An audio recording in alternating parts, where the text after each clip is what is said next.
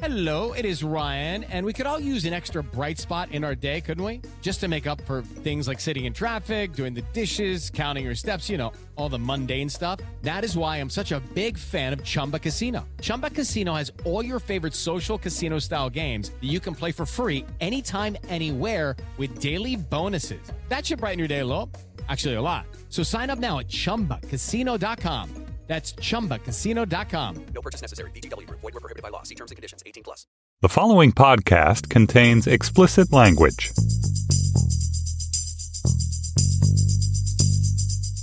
Hello and welcome to The Waves for Thursday, September 27th, the Horseplay edition. I'm Christina Cauterucci, a staff writer at Slate and host of the Slate podcast Outward.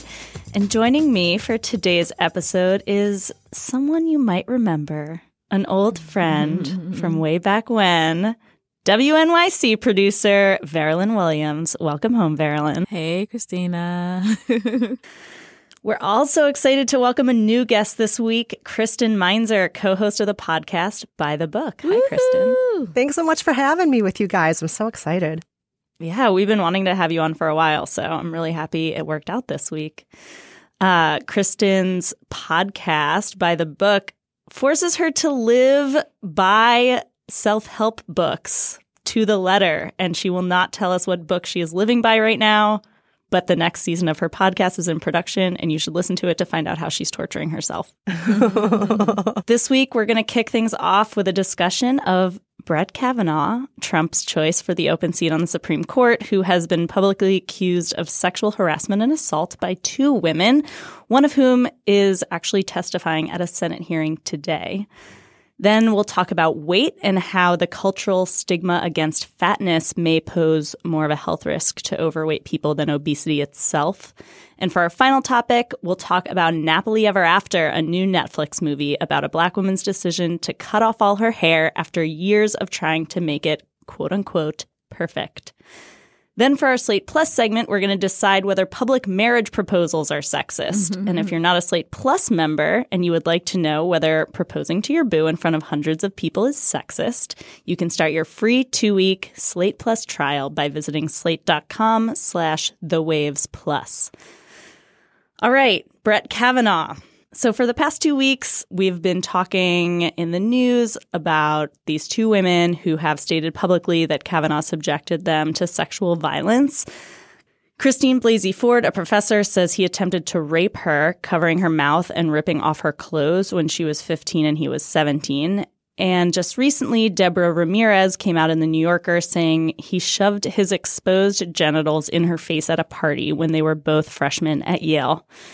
So at first, it kind of seemed like members of the Republican Party were at least making a show of acting like they wanted to hear Ford out. Trump said last week, if it takes a little delay, it'll take a little delay. They'll go through a process and hear everybody out. I think it's important. It's so nice of him. Now he's calling it a con game. He said Ramirez was, quote, totally messed up. Senator Orrin Hatch said the second allegation, Ramirez's, was phony. Mitch McConnell says that accusation was part of a coordinated smear campaign by the Democrats designed to tear down a good man. So now they're not even pretending like, they might believe these women or that these accusations might be credible. They're just acting like it's a big political game. And there's so much we could talk about here. There's the Republican theory that possibly Brett Kavanaugh has a doppelganger that Christine Blasey Ford is confusing him with, that actually somebody else attempted to rape her. Chuck Grassley, another senator, was whining about how inconvenient it was that he was forced to schedule a fifth day of the hearings. Ford is testifying today, of course.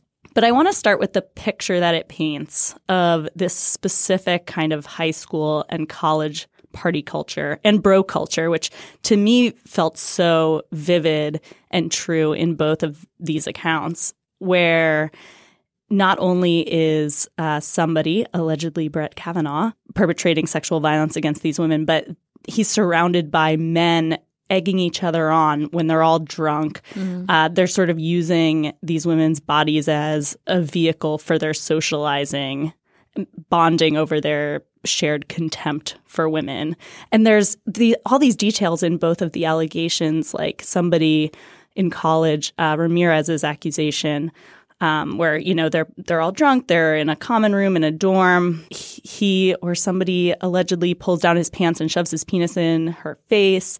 Somebody yells, "Kiss it," and someone else yells down the hall, "Brett Kavanaugh just put his penis in Debbie's face." Like that. Not that I've had that exact experience, but that to me felt so much like something a college boy or a set of college boys would do. I don't know about you guys. Yeah, I mean, it's completely performing aggression for the other men in the room rather than performing sexually for a willing partner. And the idea that it's comedic or that people would laugh at a woman's discomfort, it's clearly not for her benefit in any way. This whole culture of male fraternity or boys will be boys or what have you. Horseplaying. Yes, horseplay. That's a word that keeps coming up. It's preposterous, and yet it has centuries of social acceptance with it too. And I forgot who it was. Somebody in the White House was saying that, if these guys are going to be getting in trouble for these kinds of things, aren't we all guilty? I would put an exclamation point and highlighted that section. I was like, yep. Yes. Yes, you're all guilty. Yes, all of you are guilty. And I was thinking about it too, just like there was that song, "Ain't No Fun If the Homie Can't Get None." I can't remember who sang it, but I do know that was a refrain that was said in my junior high school. And that's also the way I think in which we're just socialized to believe that men can do whatever they want at any point, and it's not about the person that they're doing it with. It's about their friends and the way that they're being perceived by their social group. Even when I was thinking about this type of school environment, I was just like, this happens everywhere. One of the most horrific moments in my life was so my parents have a 2-family house and they were renting the first floor to a single mom and her son. And I came home and there was music, and it was clear that there was a bunch of people in the house.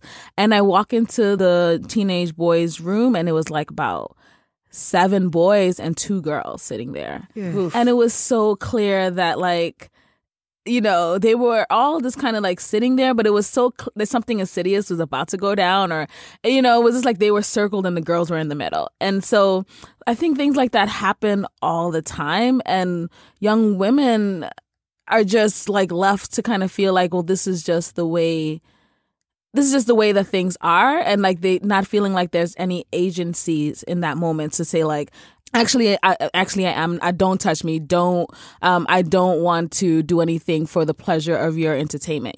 So I think it's just I think the thing about these school groups is maybe the privilege that comes along with it, or feeling these are people that come from a quote unquote respectable house, or respectful parents, or whatever the case might be, and feeling is this person capable of this horrible thing? And the answer is always yes. This is something that's perpetuated in pop culture constantly. I think about all of the teen movies that generations of people have grown up with. One movie I always think about is Revenge of the Nerds, where it is taken for granted that having sex with a girl without her consent is a source of comedy. Look at how dumb she is. Mm-hmm. How did she not figure this out? Or was she so drunk that she was...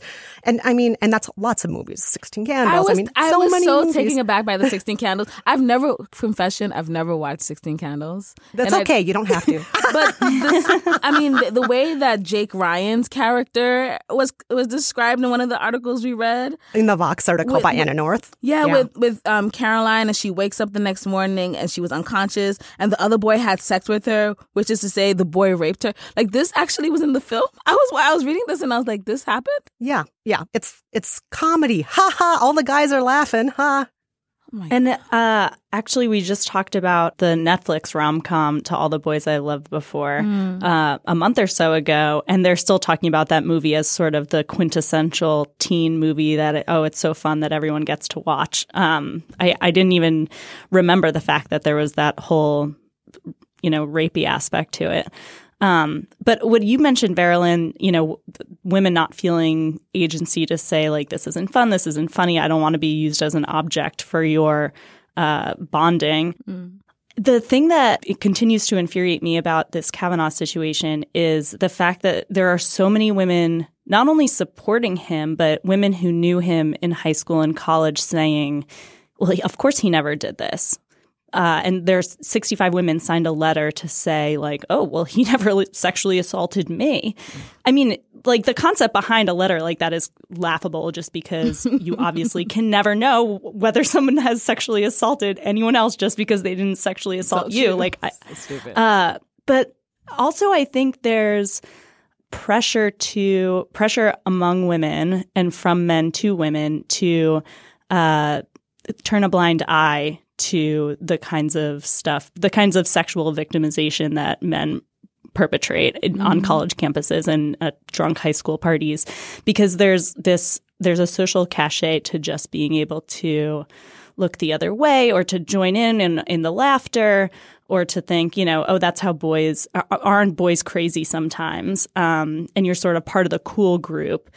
And it's almost like a parable how perfect this story is. There was a woman, Renate Schroeder-Dolphin, signed this letter saying, Brett Kavanaugh is such a great guy. He would never do something like this.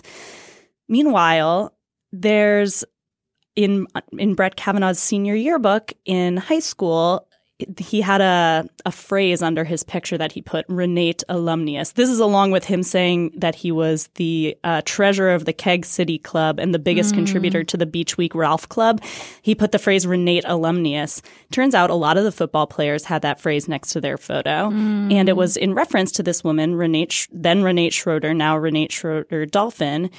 According to Kavanaugh, the fact that they attended a high school event together and shared a brief kiss goodnight. Which she denies. She says they right. never and kissed. Now she's comes out and says, I didn't even know that was in the yearbook until someone brought it up to me. I don't know what that means. I can't begin to comprehend what goes through the minds of 17-year-old boys who write such things, but the insinuation is horrible, hurtful, and simply untrue. Meanwhile, I'm trying to muster some sympathy for her, but I kind of can't because she signed this letter saying like, oh, he would never do such a thing. When it seems like if you were friends with him at that time and you knew he ran in this crowd, and even if you didn't, how would you know that he never sexually assaulted anyone? But now she wants to say it's so hurtful and wow, what a hurtful thing for a 17-year-old boy to do. But his explanation of that, the fact that we all put that we were alumni of this woman in our yearbook meant that we I cannot. Right, that we shared a kiss. That sounds like something you would tell your parents who found your yearbook and they're like, son, what does Renate Alumnius mean? What does Beach Week Ralph Club mean? And you're like, oh, we shared a brief kiss goodnight after a high school event. It was all very chaste. All of this information that's coming out now is refuting the picture that he has painted, which is that he wasn't a crazy person who might get blackout drunk and try to rape someone.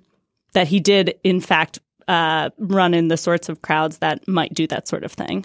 The fact is, every session, cases around sexual assault or maybe even the way men and women are treated or maybe pay wage. There are just so many potential cases that will come up to the Supreme Court that I just don't want someone on there that thinks that the way that he is alleged to treat women as a teenager is okay.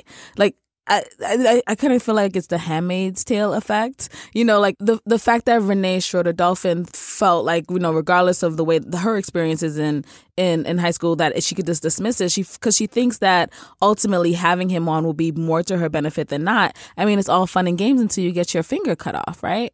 I've never heard that. That's a get your eye poked out. A Handmaid's Tale deep cut. But I just have to interject here and say, Christina, you were saying you don't really have any sympathy for Renate Dolphin in this case, but I actually do. I think women internalize a lot of sexism, and we are taught to put up with a lot of stuff that we shouldn't have to put up with. And we're taught to put up with people hurting us all the time. And maybe she didn't even realize the number of ways that he was hurting her or hurting others until she saw this evidence in the yearbook about she was essentially a club where every man could park his penis if, or whatever's being implied there. But that's so frustrating. It's like people cannot have sympathy or empathy for others until it happens to them. It's just, right. To me, it just feels like I'm just tired of that narrative. I'm just like very... Oh, I hear exactly what you guys are saying, but I have sympathy for her because, I mean, it breaks my heart, the idea of any woman just being proof of a whole bunch of men. It was 14 mentions in this yearbook about how they can have sexual exploits at a girl's expense. Yeah, but I think, I have sympathy. Obviously, like I don't know if sympathy, I have empathy. Like I feel like this is why we're fighting. Like this is the whole point. Like so you too don't have to have this experience, or people that are in high school right now don't have to have experiences like this. Like this is what it's all about. And yeah, women internalize sexism and perpetuate things that are harmful to themselves. I think, though, that we have to call it out. Because if we don't call it out, then you can't have corrective behavior. Yeah, and I'm not saying she should have ever signed that letter in the first place. All of the pain I feel for her is because of what was in that yearbook. I wouldn't wish that on anybody. The other thing that I've been thinking about a lot is that, what you two were saying before about, like, yes, you are all guilty. Yes, like this is common. We see this happening all the time. That's sort of one strain of narrative that us, like we feminists and people who are invested in the rights and health and well-being of women are putting forth. The other one is that this isn't normal high school behavior, that, hashtag not all men have attempted rape, and that to say like, oh, this is just something high school boys do is sort of minimizing the severity of the allegations against him. And I sort of go back and forth between those two ways of looking at it. Like, yes, this culture and sexual assault and sexual harassment is pervasive and systemic, but also these allegations should not be sort of poo-pooed away by saying all high school boys do them. How do you guys reconcile those two truths? The part of me that hesitates to be like, it should all be criminalized is just knowing the ways in which other like race and racism will impact, Black boys over, the fact that Bill Cosby is going to jail for, was the sentence. On the one hand, the shrug emoji, like that's literally my feeling about the whole thing was like, well, you do the crime. But then also, how many women had to come forward before Harvey Weinstein was even, any charge was put against him. There are ways in which I know that young boys of color, this society that says that this behavior is okay, are going to get criminalized a lot more for the same like horrible behavior that impacts and traumatizes mostly young women, but not always, right? There's, a lot of these boys will be boys, things that happen for the benefit of other boys, sometimes a lot of times affect young boys as well, in sexual ways or just harassment ways, or definitely in ways that lead them to be sexually harassed, right? And so I think I'm holding all that and answering you and saying that like we definitely need to start advocating for consent more. Like consent just needs to be something that like enthusiastic consent is something that we need to be preaching to our young kids like right now. But I think criminalizing, and this is the hard part, where it's just like all that being said, I feel like criminalizing what we consider what is known as boys will be boys.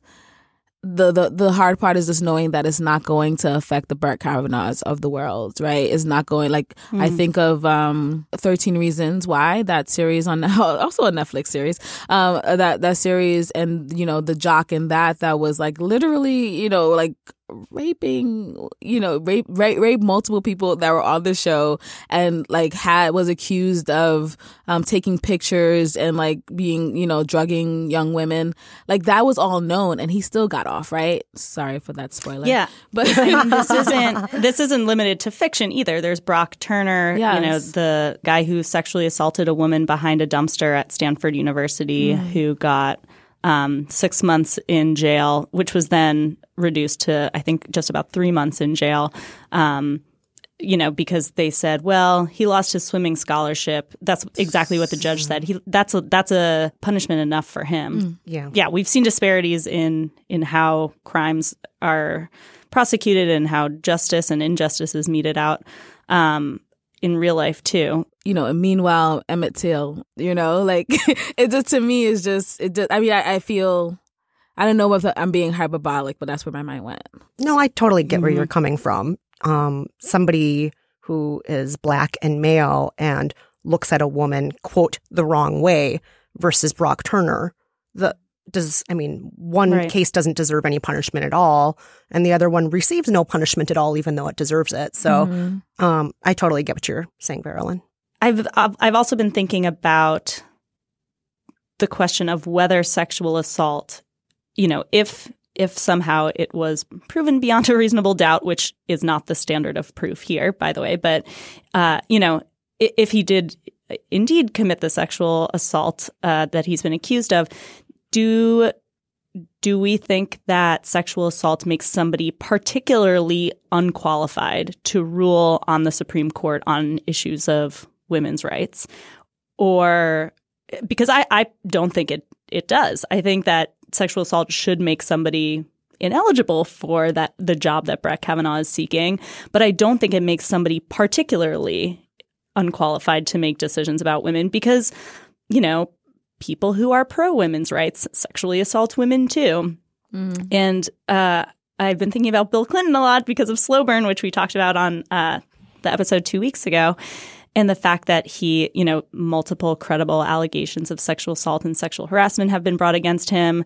I think it's inarguable that he has very little respect for women in his life, yet he was really good on women's rights in office. Certain women's rights in office, of course, in terms of the crime bill and stuff, you could argue that women suffered more under him. But that was an argument for keeping him in office among some feminists. I just don't want anybody who rapes to be in office. I don't want anyone to get a lifetime appointment. I don't want the public to vote for them. What a radical proposition. I just don't. I just don't want you there. Why can't we have, a whole Supreme Court of Ruth Bader Ginsburgs and no Kavanaughs? Why can't we just do that? I don't want the rapist there. And I also, I also just what are the documents that never released? I'm just also there probably are other things that we should probably be looking at. In a way, I'm always just this distraction? It's why is all of this happening? I'm stuck in my Scandal reality where I'm just Scandal is way more realistic than it is. I'm if this is the story that's happening, what is the story that's not happening? Yeah, that's true. The Ramirez allegations, by the time that they came out in the New Yorker, the lead of the story was basically that Senate staffers had been looking at these allegations for some time, and same with Christine Blasey Ford's allegations. Dianne Feinstein and a couple other people had known about those allegations for a while, and were just sort of wondering when to bring them up, or wondering Christine Blasey Ford was deciding whether or not to come out. So it's certainly possible that we will find out more in coming days and weeks. And I'm really looking forward to – I'm actually going to Christine Blasey Ford's Senate hearing today.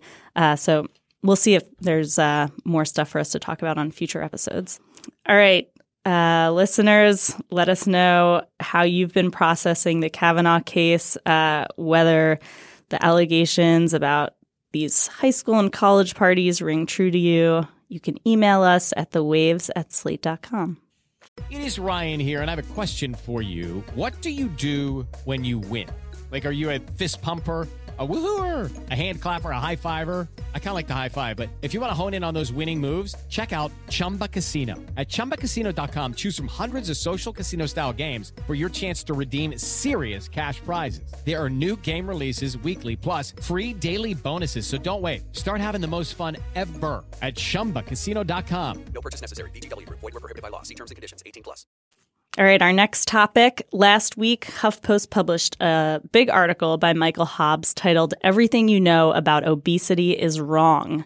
Kristen, why don't you tell us a little bit about the piece? Yeah, so this is a huge piece, including a lot of research, not only about the prejudice that fat people face in the world, how the medical treatment they receive is frequently substandard, all the fat shaming that happens in this world, and specifically also about how fat people, what we're doing in our culture is blaming them for their size when there are bigger structural issues that are causing people to be fat, and how fat doesn't necessarily equal healthy, and there are other measurements of health that are not visible and that are not on a scale, things like vegetable consumption or even how strong your grip is, that tell you much more about a human's health than what their BMI is, their body mass index. And so the piece goes a lot of different places.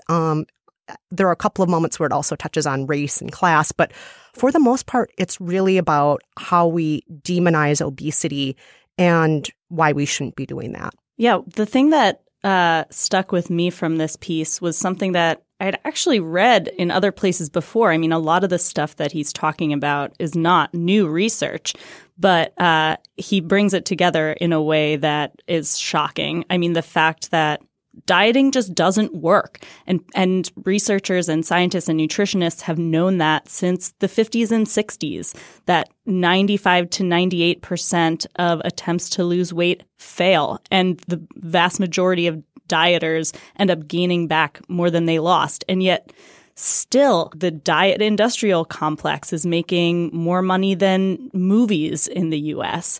I mean, it's remarkable to me that the stories in the piece that touched me the most were about people going to their doctors and having their doctors basically shame them for being fat and then telling them that, you know, that's for their own good, that if you're ashamed of being fat, you'll just pull yourself up by your bootstraps, stop eating so much, exercise more, and lose all that weight when A, it might not be necessary because, as you said, Kristen, fat doesn't necessarily mean you're unhealthy, and B, it's impossible that your metabolism actually changes when you lose a lot of weight from a diet. It changes such that you gain a bunch of weight back again. Yeah, I mean, the piece even says just losing 3% of your body weight, just 3% slows down your metabolism by 17%. And on top of that, all that shaming, it kicks in a stress hormone that makes you hungrier. So when doctors are shaming their patients and telling them to lose weight, it's setting them up for failure. They just can't win. They can't win. And the thing about it too that I was, in reading this is also the way in which, of course, capitalism plays in all this. That nutritionists only get paid as little as $24 to provide a session, and that primary care physicians are only expected to get 15-minute per appointment. Like, I just think in 15 minutes, like, what can you do in 15 minutes? Like, I don't know. Like, I can't, like, when I go, luckily I have an amazing dermatologist that I actually spend a lot of time with talking about things I probably should be talking to a primary care physician about. But like the things that we talk about is literally just like, what am I eating? I'm supposed to mostly be gluten-free. If I'm not being gluten-free, like what else am I cutting out? Like the kind, we talk about these things that take, I don't know, like I don't think about time, but the idea that there will be a physician thinking about 15 minutes, and then if they like look at you and make assumptions about, what they already think that you're doing or not doing because of your size, then yeah, it's more cost effective to just be like, lose weight, period. And it's almost like treating obesity as a health crisis is creating a health crisis, that the stigma around it is causing more harm than the actual thing, because people who believe they're fat and try to go on a diet will get into unhealthy eating habits or starve themselves and binge, or food will be surrounded by shame for them. And that never leads to healthy eating practices. Or not going to doctors, because you think if you go to the doctor because your ankle hurts, your doctor will just look at you and say, well, lose weight, when something's actually wrong with you that has nothing to do with your weight. And so actual health problems are being ignored and dismissed by people because they don't want to go to physicians because they feel like they'll just be dismissed because of their weight, because they are being dismissed because of their weight. Yeah, they are being dismissed. And one thing that Michael Hobbs talks about in his piece is the rates of undiagnosed ovarian and breast cancer in fat women. It's so much higher because the women, when they go to the doctor, either A, they're not being looked at for those issues, or the women stop going to the doctor entirely so they don't even get diagnosed because they are so shamed every time they walk into a doctor's office. Some doctors in the piece admit that they have an alarm that goes off when they're about to see a fat patient.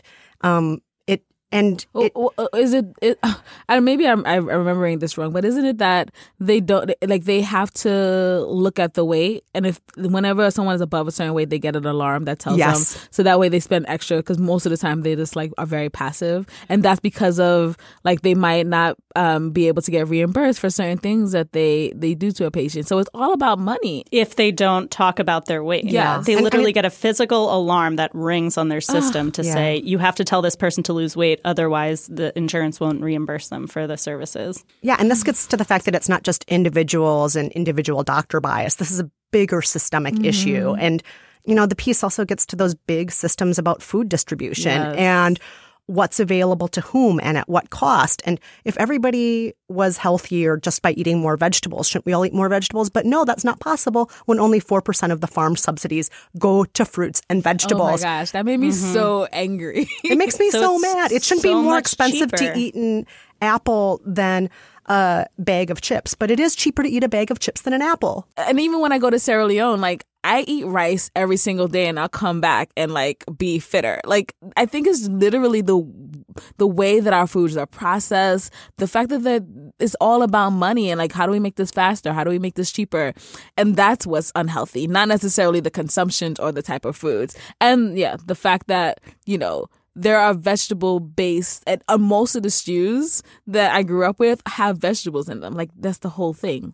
So I think it's more just the way that we think about meals here in America. And also, I don't know if the piece got into portion sizes, but I will say that when I've traveled, portion sizes are a lot different in other countries. Well, the piece does actually get a little bit to portion size. And one thing it says that I think would surprise a lot of Americans is we actually now in America consume fewer calories per person per day than we did in 2003. So it's not even about the caloric intake. It's that the food we're eating isn't food necessarily. And when we're eating non-food, it's not good for our bodies. Yeah. I saw that earlier this week. On Monday, the Weight Watchers CEO, Mindy Grossman, announced that the company will no longer be called Weight Watchers. It's shortening its name to WW.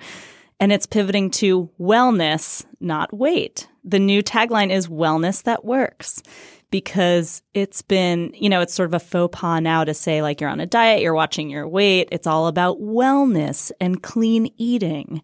What do you guys think about that? So I'm showing Kristen an email that I just got from WW. And so the email now, it says Team WW. And I'm like, what is this? What team am I on? And then like you scroll down. So I'm realizing as you're talking that this is actually Weight Watchers, but rebranded. And it's of a couple walking together in a park. And it says, fall in love with WW. And so it's the same, you know, it still talks about, you know, food and losing and smart points and all that same stuff. It's just rebranding and remessaging. This is just a different advertising. It's all about capitalism and money. Yeah. I feel like June.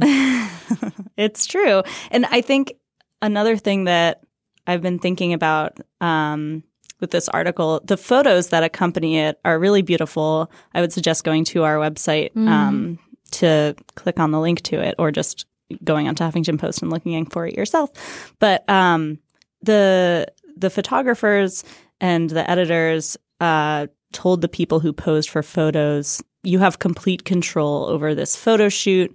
You tell us how you want to be depicted, what you want to wear, and everyone. And, you know, these are all fat people who have struggled with the diet industrial complex or being shamed by doctors. And they get to explain why they chose to wear a bathing suit or be, you know, having hiked a mountain with their 2 kids, or having their face obscured because they don't want anyone to recognize them. And it drove home to me that the pressure to diet and to be thin or to not be fat is about more than just beauty standards or standards of sexual desirability. It's about just having the right to be a full person, to exist in the world without incurring judgment for having a body. And so it's not just women. I think a lot of times when people talk about the pressure to lose weight, it's very gendered, and it is very gendered. But, you know, the majority of sources in this are women. And one of the most disturbing statistics in the piece that I read was that half of 3 to 6 year old girls say that they worry about being fat. 3 to 6, I'm sure they like a 3-year-old can barely say like, I feel fat, yet they worry about it.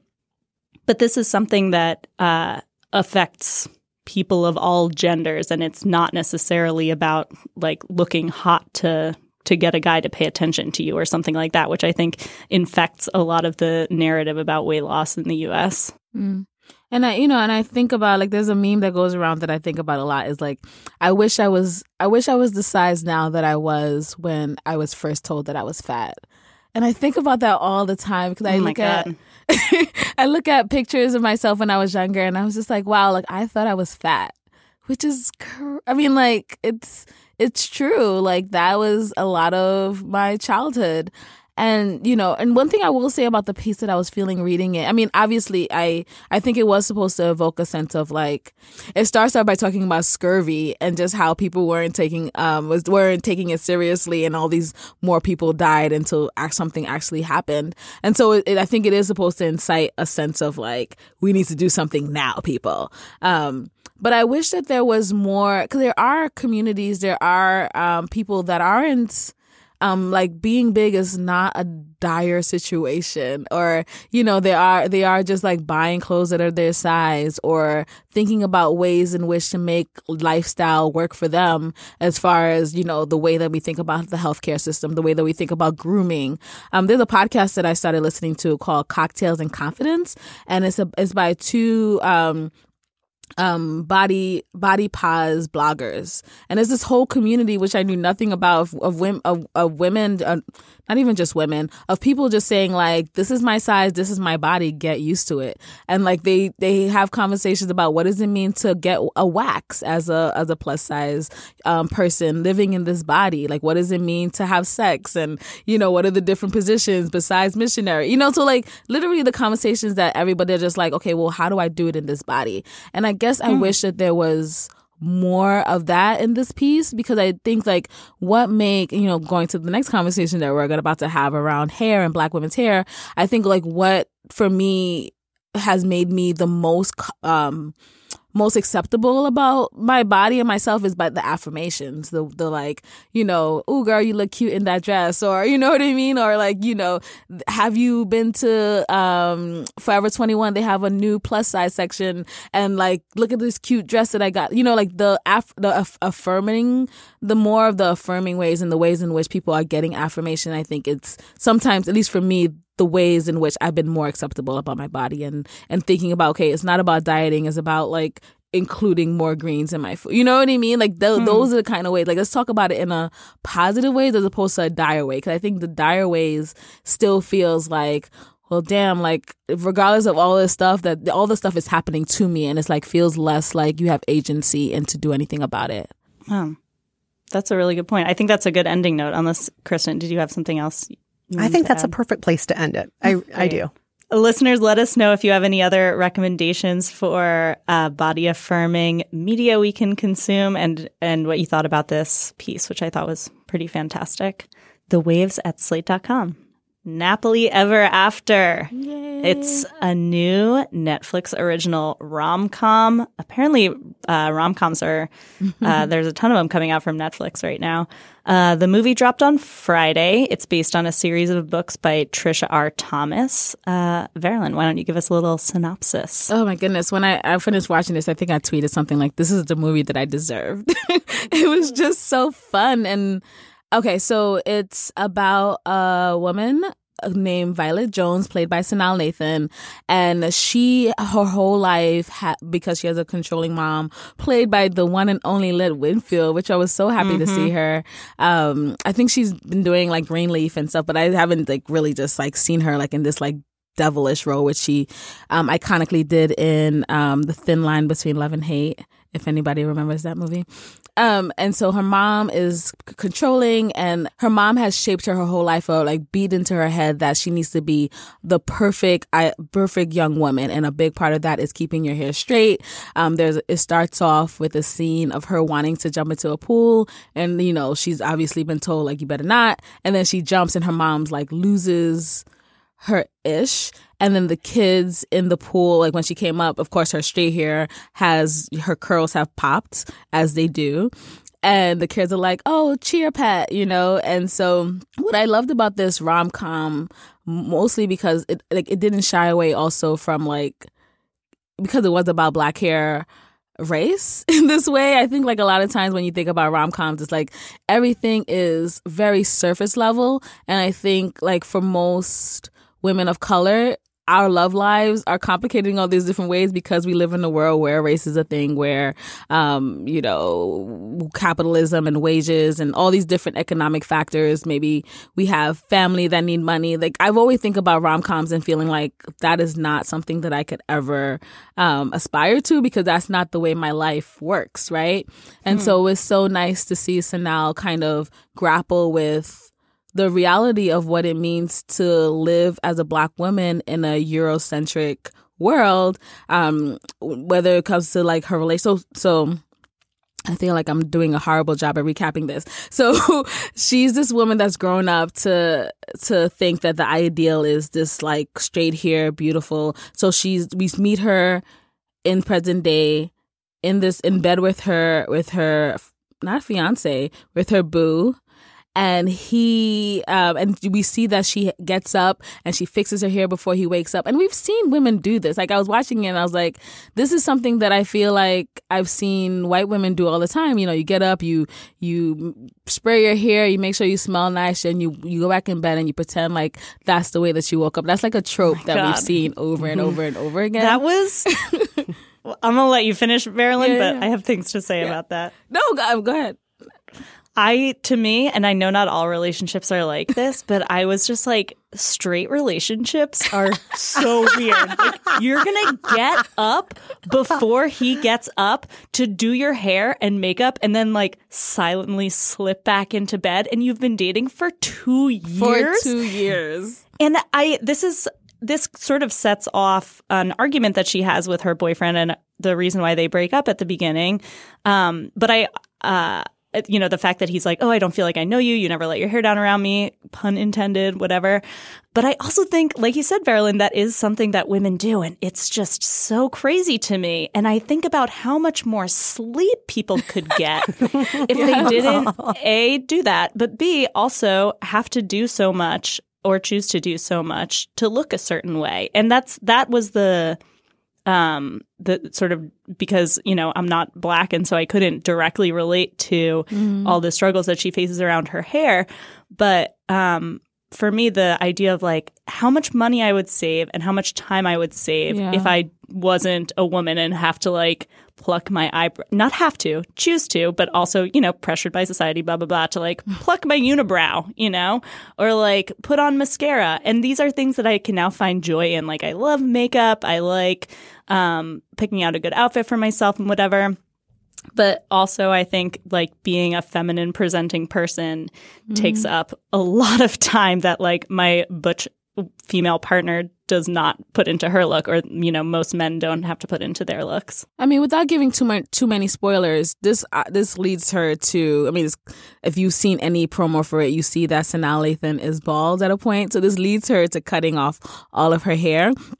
And when she goes back into the office, I think one of the she's an executive at a ad agency and has been marketing the ideal beauty type to women, which is also ironic in some ways.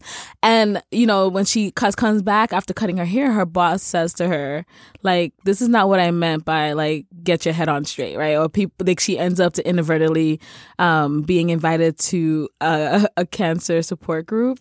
So there's this idea that, like, so just thinking about what you were just saying, Christina, around, like, you know, what would it mean if we didn't put on makeup? What would it mean if we didn't pluck our eyebrows? I think people would just think that we're all very sick.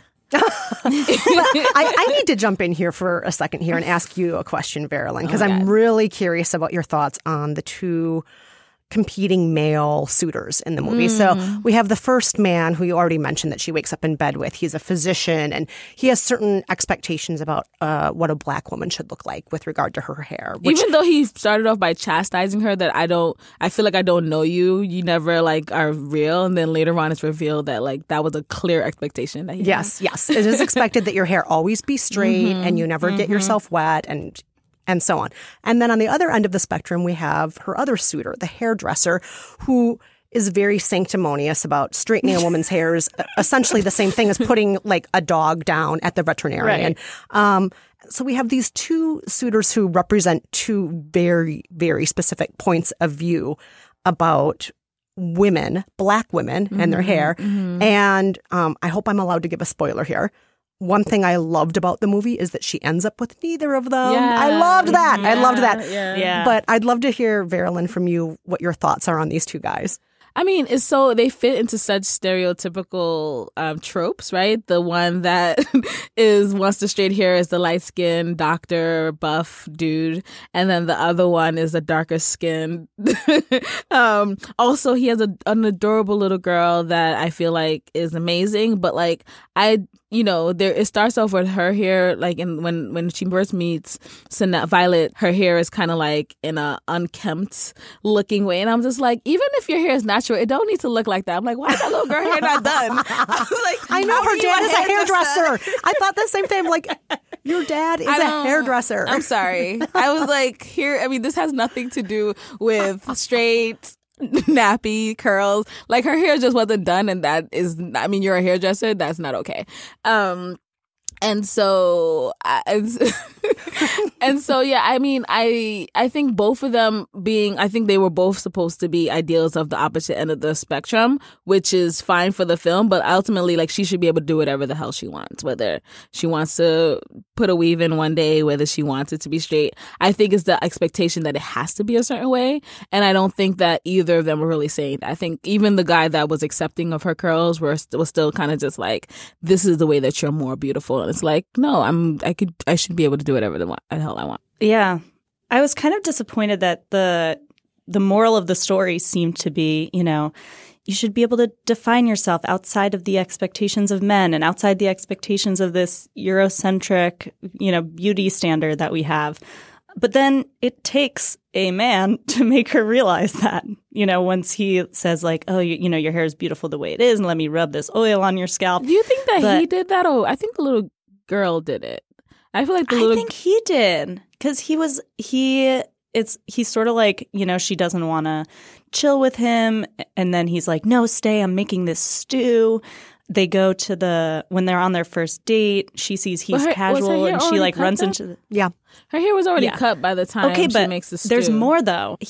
But she's starting to let her hair down because she hasn't accepted that her short hair is amazing yet. And then when she shows up on the first date and he's wearing a casual outfit, she goes into a gift shop and is like, oh, now I can wear this comfortable outfit. And then she orders a salad. He orders a burger, and then she's like, never mind, I want a burger, which I don't, I thought that was sending weird mixed messages about, like, what if she's a person who likes salad? Like, who actually is this person? Or is she just sort of shaping herself to what he is? Or it took him to make her realize, like, oh, I don't have to eat vegetables all the time. I could eat fries on this date because I feel like it. But I think that was part of her journey. Part of her journey was, I am trying to be perfect, or I am trying to please men. And then in the end, that's why I love the end of this movie so much, because the grand conclusion is I only have to love myself. I don't have to choose either of you or your definitions of what makes me beautiful. Yeah. But I feel that she had to try on a few different identities, and she does it quite literally with her hair throughout the movie too. Yeah, I love that. Yeah. And so in the end, the end is cheesy as AF. It is cheesy, but I love it. Like, if you love rom-coms, which I feel like we do. Yes, Verilyn and I both love rom-coms. It fits into the rom-com, like, tropes, but it's great. It's like, why don't get Black girls get to have these corny endings? Like, that's fine as well.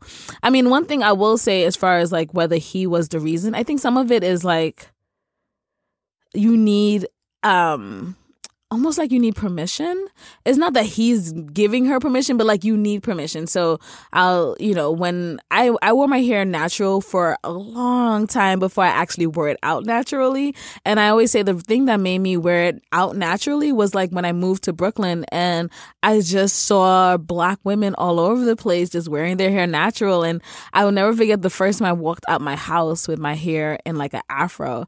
And like you'd have a feeling of like, is everyone staring at me? And it's like, no one is looking at you, Marilyn. No one cares. And if anything, you see like other beautiful Black women just being like, "Ooh, girl, I love your earrings. Ooh, I love your hair.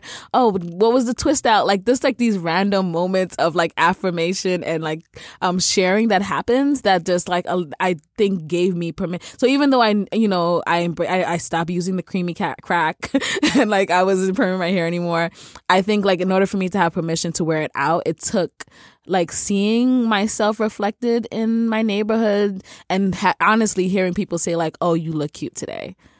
But one thing, I mean, one of the criticisms I've been hearing a lot too is just like, "Oh, this movie feels so dated." That, why is it coming out now? And honestly, like how revolutionary would this movie have been if it had come out the same time as Chris Rock's Good Hair back in the day? And my answer to that though is just like, we have it now. Like, let's just, you know what I mean? Like we couldn't have it then because of all like the same things we used to talk about on Represent, RIP. About like representation and who gets to green like these movies. Like it's here now, and I think like we are in a different place, but I do think that we still need these like images and these like affirmations. And I would also argue that looking to rom-coms to be the trailblazers for what happens in society and acceptance means you're probably not paying attention to rom-coms. They're not usually going to be the place you go to for all of the important discourse about society, gender, race, and class. Yeah. And there were so many good rom-com tropes in this. I mean, like the moment that she sort of like finds her initial boyfriend's ring in the closet or like a box that looks like it has engagement ring on it, I'm like, he's not going to propose. Yeah. You know what's going to happen. There's a scene where she shaves her head off. There's a scene where they all jump into the pool with their clothes on. It's like they're checking off the boxes of a romantic comedy. But yeah, I think, a lot of people have made this point better than I have. But just putting a Black woman with natural hair and who's grappling with how to make her hair, or grappling to accept her hair in the central role in all of those tropes does make it a big deal. Mm-hmm. And so instead of, we're totally spoiling this film. This is like a little less of a spoiler.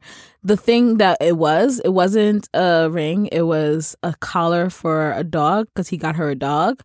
Don't get a woman a dog if she hasn't expressly told you she wants a dog. Don't get her a living thing. A plant maybe, but not an animal. Why would you get her an animal? Here's a responsibility. Because it's a romantic comedy. This is what happens. Here's another thing you have to spend time on. I know. And then they break up and he doesn't take the dog. I was so preoccupied with that. I was like, why is she still having this dog? Okay, I need to change the subject entirely just for one moment because I'm not sure if you guys knew this, but the actress who plays Violet, Sanaa Lathan, she actually shaved her head for real in a single take during that pivotal scene. And I was just astounded when I learned that. I thought, oh, they have some good special effects and makeup people. And then when I learned that, I was like, that is unbelievable to me. That's when I first heard, I knew this movie was coming a couple of months ago. She posted a picture of her bald head and hashtag Napoli Ever After or something like that. And anyone that knows the books, I don't read the books, but there was a lot of conversations of excitement, the fact that because it's a series, a Napoli series, that it was happening. She's such a beautiful woman. Like she's gorgeous. She can like literally do, anything. She could put like a bird on her head and it would like be beautiful. All right, listeners, let us know what you thought of this movie and how you did or didn't see it reflected in your own life. I'll be really interested to see your responses. Our email is thewaves@slate.com. Now it's time for our recommendations. I read a piece from last fall in The New Yorker. One of my colleagues mentioned it. I thought it sounded good, so I Googled it. And I think that everyone should read it. Everyone who's interested in politics should read it. It's a profile of Tulsi Gabbard, the congressional representative from Hawaii's 2nd District. The profile is by Kelefa Sane. And Tulsi Gabbard has sort of been a black box to me. She was extremely young when she got elected. I knew she had done some things that were out of character for any congressperson, much less a Democratic congressperson, such as going to Syria to hang out with Bashar al-Assad, and it seems like she thinks he's doing a great job over there, and refuses to believe that he has deployed chemical weapons against his own people. And she endorsed Bernie Sanders, but she started out extremely socially conservative and anti-gay, and still kind of can't speak in a natural way about gay rights. She's flirted with Islamophobia, which has made some right-wingers really love her. And reading this piece helped me understand the roots of some of her beliefs and inconsistencies in her beliefs. The main root seems to be this new agey pseudo-Hindu surfer guru that she has been following since she was a child. This guy who's affiliated with a multi-level marketing company. Some of his followers have said it was like a cult, that they had to eat the sand that he walked on. And it's quite possible that he's a lot more conventional than that. But this is somebody who Tulsi Gabbard's father began following, and then she sort of grew up with his teachings. A lot of the people who work for her are affiliated with him. And even, aside from the fact that she is a congresswoman who is getting more and more famous and has been, it seems like she's maybe considering running for president in 2020, it's just a really good story, and really it describes a culture and a religious group in Hawaii that I didn't know existed. So I highly recommend that. Again, it's by Khalifa Saneh in The New Yorker from last fall. Fascinating. I will go next. I feel like this is going to be such a bougie recommendation. But as you all know, I just came back from Italy. And I want to recommend siestas. So yes, I endorse this message. So that is the time of day, like maybe between 5 to 7, where like all the restaurants in Italy close. And I think presumably they're taking a nap, but maybe they're just taking a break. And during that time, places have what they call the aperitivo, which is like you get a drink and then they give you like all the food. It's amazing. All the food? I mean, they give you like a lot of food. Like I remember the first place I went. So I have also I recommend getting a spritz, which is Prosecco, Aperol, and soda water. It is my new favorite drink. And so you order your spritz, and then they give you like a platter of food with your drink. It's amazing. I'm going to your house later and we're going to do this. Yes. It's absolutely amazing. And then I was also going to recommend night flights because I took a flight in the evening and ended up, literally it helped with my jet lag. I watched so many films on the plane, including Love, Simon, which I cried. Has anyone ever seen this film? I highly recommend it. It's like another kind of like cheesy. It's a teen romance. Like you just recommend your life, Marilyn. So far this is 3 things: siesta, spritzes, and I guess night flights. And Love Simon. And Love Simon. I'll stop there. Basically, you need to open a travel agency. I should. All right. I am going to recommend White Houses, which is a novel by Amy Bloom, which came out earlier this year. And I just read it for my book club. And in this book, Lorena Hickok, who was the journalist who was also Eleanor Roosevelt's, quote, first friend, as they called her, this tells her story from a first-person fictional point of view. Being on the road with Eleanor, a very passionate love that they shared, how they compromised with the fact that she was married to FDR, FDR's many affairs. And I just love any kind of novel that gets inside the story of someone historic that we've all learned about and just gives a different, more human point of view on things. And so in this story, I think anybody would love it who's just curious about either history of the FDR White House, anyone who has been in a long-term relationship, anybody who is curious about LGBT history. I just think there's so much beautiful stuff in this book just about the endurance of love and the compromises we make in love. White Houses by Amy Bloom. Highly recommend it. Yes. Wow, that sounds really good. Beautiful. I'm kind of sad that you didn't recommend a self-help book. Oh, no, because if I do that, you'll know what book I'm living by right now. We never give that away. All right. Thank you so much to our production assistant, Alex Barish, and our producer, Danielle Hewitt. If you like The Waves, please subscribe on your podcast app and give us a nice rating. For Verilyn Williams and Kristen Meinzer, I'm Christina Cauterucci. Thanks, as always, for listening. I'm Victoria Cash. Thanks for calling the Lucky Land Hotline. If you feel like you do the same thing every day, press 1. If you're ready to have some serious fun for the chance to redeem some serious prizes, press 2. We heard you loud and clear. So go to LuckyLandSlots.com right now and play over 100 social casino-style games for free.